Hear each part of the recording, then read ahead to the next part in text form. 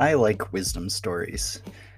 By that I mean stories in which it's an impossible seeming situation and someone using their wits, their creativity, sometimes even their foolishness is able to figure out a way out of this problem and to solve it.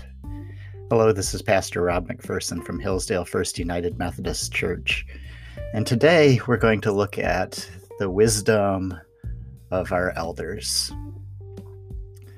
From the country of Laos comes a folk tale about a king who disrespected his society's elders. We will refer to him as the foolish king. The foolish king only valued the young people of his kingdom.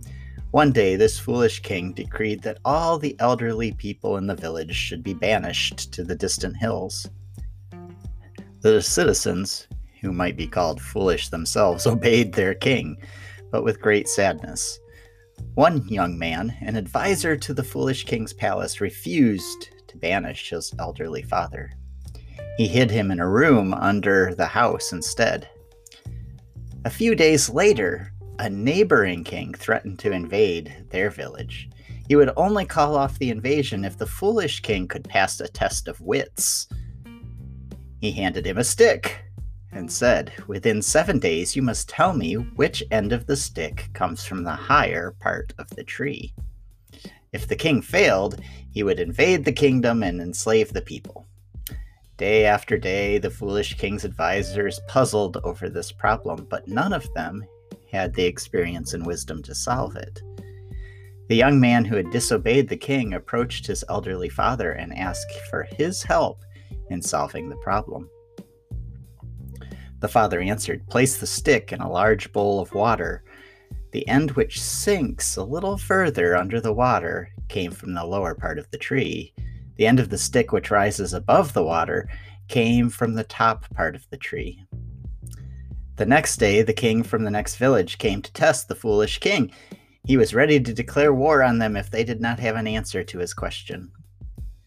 The young advisor stepped forward and demonstrated which end of the stick came from the higher part of the tree. The king retreated, vowing to live peacefully with his neighbors from now on.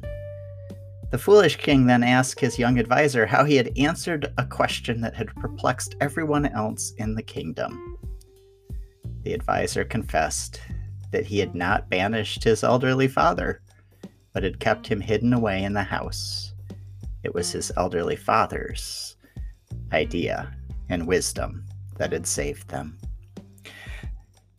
Obviously, the point of the story is that too often we lose respect for our elders and their wisdom, what they have to tell us and what they have learned from their experience.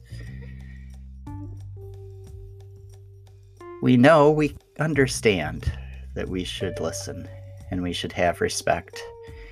And yet often we get caught up in the technology and the changes of the society and how swift it moves, and we think, oh, those people are behind.